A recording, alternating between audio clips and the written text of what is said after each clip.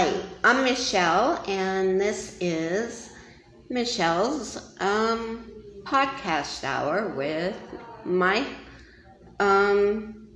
friend Anthony Emerson here. He's here with us today, and I have a few questions for him. Well, thank you for letting me be the first guest on your show, Michelle. This is exciting. Sure, no problem. Now I'm ready for any questions. Bring it on. Sure, I will. I'll bring it on, Anthony.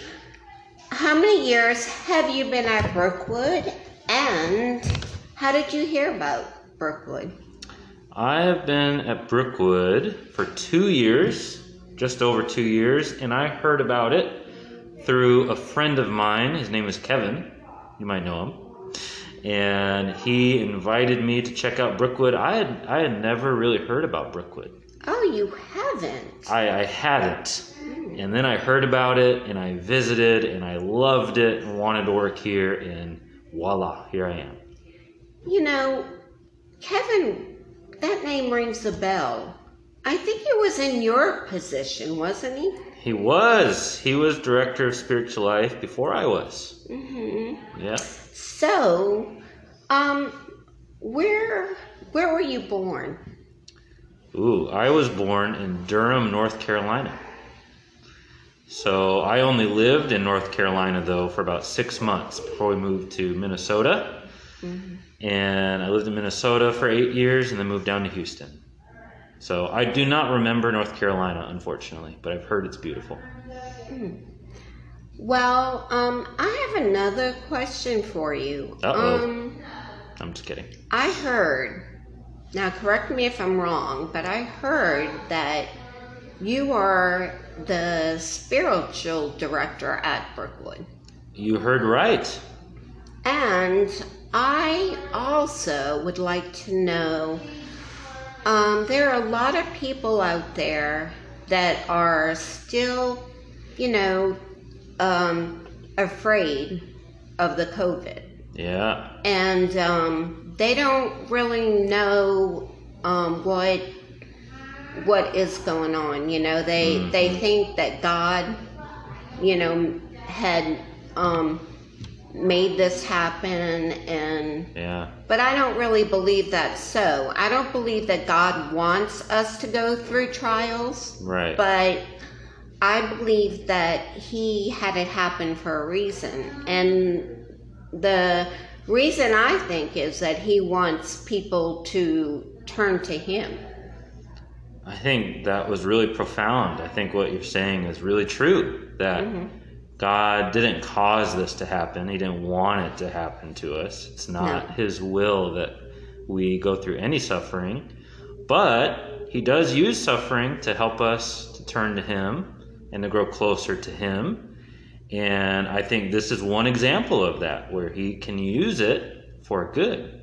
He says in his word that he is working everything together for the good of those who love him and are called according to his purpose. Well, I just want to encourage the people out there, if you don't know who Jesus is, I just want you to know your purpose in life is to be Jesus's friend. Amen. And Pastor Anthony, how do you become Jesus's friend? What would you say to the people out there? It's a very simple step. You take a step of faith. You place your faith in Jesus as your Lord and Savior. So that means, as Lord and Savior, that means you don't rely on yourself to get into heaven, to be perfect, to become a good person. You accept, you believe in Jesus, that he died on the cross for your sins. He took the punishment we deserve. Like you say in your service, that that when he died on the cross, he basically took our F. Yeah, that's what we talk about. That if Can you explain that a little bit? I'll try. When if we say, imagine you're taking a test, and you're taking a test, and Jesus took a test. You took the same test, and we always give like a silly question, like, what color is the sky is the one question on the test. And if Jesus answered blue and you answered turquoise or, I don't know, purple, you know, he got it right. Right? He got an A on that one question test. We get an F. We got it wrong. Yes. And really, because we've all messed up in life, we've all sinned, we've gotten an F in life. Jesus lived a perfect life. Yes. He got an A, but what he did on the cross was he said, okay, I will take everybody's F. I will take the consequences of that failure upon myself, and I'm going to give everybody else my A. Oh, man. God's amazing, isn't he, Pastor Anthony? He has a lot of grace and mercy on us. So we put our faith in him and just receive that gift from him, and we become his friend that way. Well, thank you for answering that, Pastor Anthony. That is a really hard question. Yeah. So thank you that was for a good question. covering good question. that. Yeah. Also, there is a song that I know that we talked about. And one of our devotionals in our shop, we talked about holy, about God is holy and he's perfect and pure. Yeah. What does that mean, to get more into that? What would you? Yeah, that hymn, holy, holy, holy. Yeah. What does holy mean? Yes. Oh, man. Well, holy, when you get down to it, means set apart. Which a lot of people don't realize. Set apart. That means, you know, the world, where this came from, the world has a lot of sin in it, has problems in it. Yes. But if you're holy, you're set apart from all of that. You're not stained by sin. You're not broken like the world is broken. So God, when we say God is holy, we mean he's perfect and pure. There's no blemish, no stain, no issue in him. He's perfect and pure. That's what holy means. And there is a couple more questions I have for you. One, when Jesus, they talk about how Jesus, when he goes on the cross, you know, he didn't sin at all. Right? From what I understand, he didn't sin at all. But he died on the cross for our sins. Right. But that doesn't mean, from what I understand, that we will no longer sin. Is that true? Yeah, this is one of the interesting parts of Christianity, that our sin is taken away from us, meaning we are no longer, God doesn't count our sin against us. When he looks at us, he doesn't see our sin. He sees perfection. He sees Jesus' perfect life. Oh, and so that doesn't mean that we're not going to sin anymore, though, or no, we're not going to mess up. That's a good point. Because a lot of people think that, you know, they're not going to sin anymore because they think that Jesus took their sin away. Right. But they don't realize that they're taking it literally, like Jesus took my sin away, so I must be perfect. We do still sin. Yeah. But God is in the process of making us perfect. I think of it, I've heard it explained this way.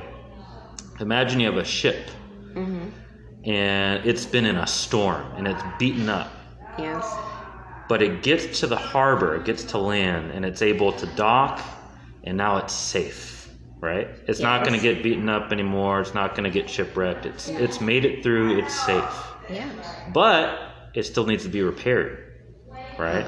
Yeah, it does. It still is beaten up. It's still kind of messed up, needs to be repaired. When God forgives us of our sin, it's like, well, now we're safe. We're not going to get beaten up anymore. We're not going to get shipwrecked. But, you know, we still need repair. So God is working on us, you know, in the midst of that to repair us and make us safe and perfect. So, is it true that when we go to heaven, we're going to get new bodies? So when we go to heaven, we are with God in spirit. Mm-hmm. And when Jesus returns to earth, and we don't know when that will be, Okay. the Bible says, then we will get new bodies. So when we first pass away, Yeah. we are immediately, this is one of the cool things why Jesus says, even though you die, yet you shall live. It's kind of like you just keep living. You don't even die. Oh, really? Because you're immediately in the presence of God in paradise. Oh. But you're without a body. I have no idea what that's going to be like, Michelle. Yeah. But we'll be in spirit there. And at the time when Jesus comes back, we will get resurrected new bodies. That's right. Cool. What is your favorite Christian hymn, and can you explain why you like it and what the message is? Yes. Crown Him with Many Crowns is my favorite Christian hymn, because it is so triumphant and exultant and joyful, and it's about how in heaven, angels and everybody's going to be praising God and just wanting to crown Him. It really gets across the feeling of just wanting to worship God and give Him all the praise possible because He's so worthy. You just want to give Him crowns. You want to give Him everything. And it's a great melody. I just love the song, the tune. Really? Who sings it? Because I've never heard that. Well, that's a good question. I mean, it's a really old hymn, so I don't know who originally wrote it. But I bet Shane and Shane probably sing a version of it. Okay. They do a lot of hymns. Yeah.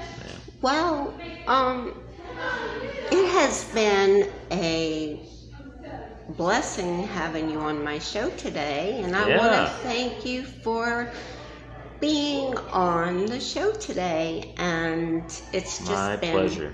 Great talking with you. And before we close, there's just one more thing that I would like to say to the public. If you've never been to Brookwood Community, I would love you to come out and see what we do here. You would be amazed. And I also want to remind everybody out there that if you don't know Jesus yet, that you can, you can know Him. Yeah. You have a chance to know Him. You have a chance to be His friend. Would you like to explain how you can do that, Pastor Anthony? Yeah, I've heard it, the ABCs of faith. Mm-hmm. You admit that you're a sinner, A. Mm-hmm. Then B is you believe in Jesus. He can save you. Mm-hmm. So you admit, I need saving, and then you believe that Jesus is our Savior. And C, you confess Him as Lord. And you say, I believe He's my Savior, and I'm going to follow Him and obey Him. Well, you've ABC. You've heard our first podcast today. Well, you will hear our first podcast today. And I want to thank my guest, Anthony Emerson, Spiritual Director of the Brookwood Church. Yay! Woohoo! Woohoo! Thank you for coming, Anthony. And it was a pleasure speaking with you today. Thanks. My privilege and honor. Thank you, Michelle. You're welcome. How do we send it?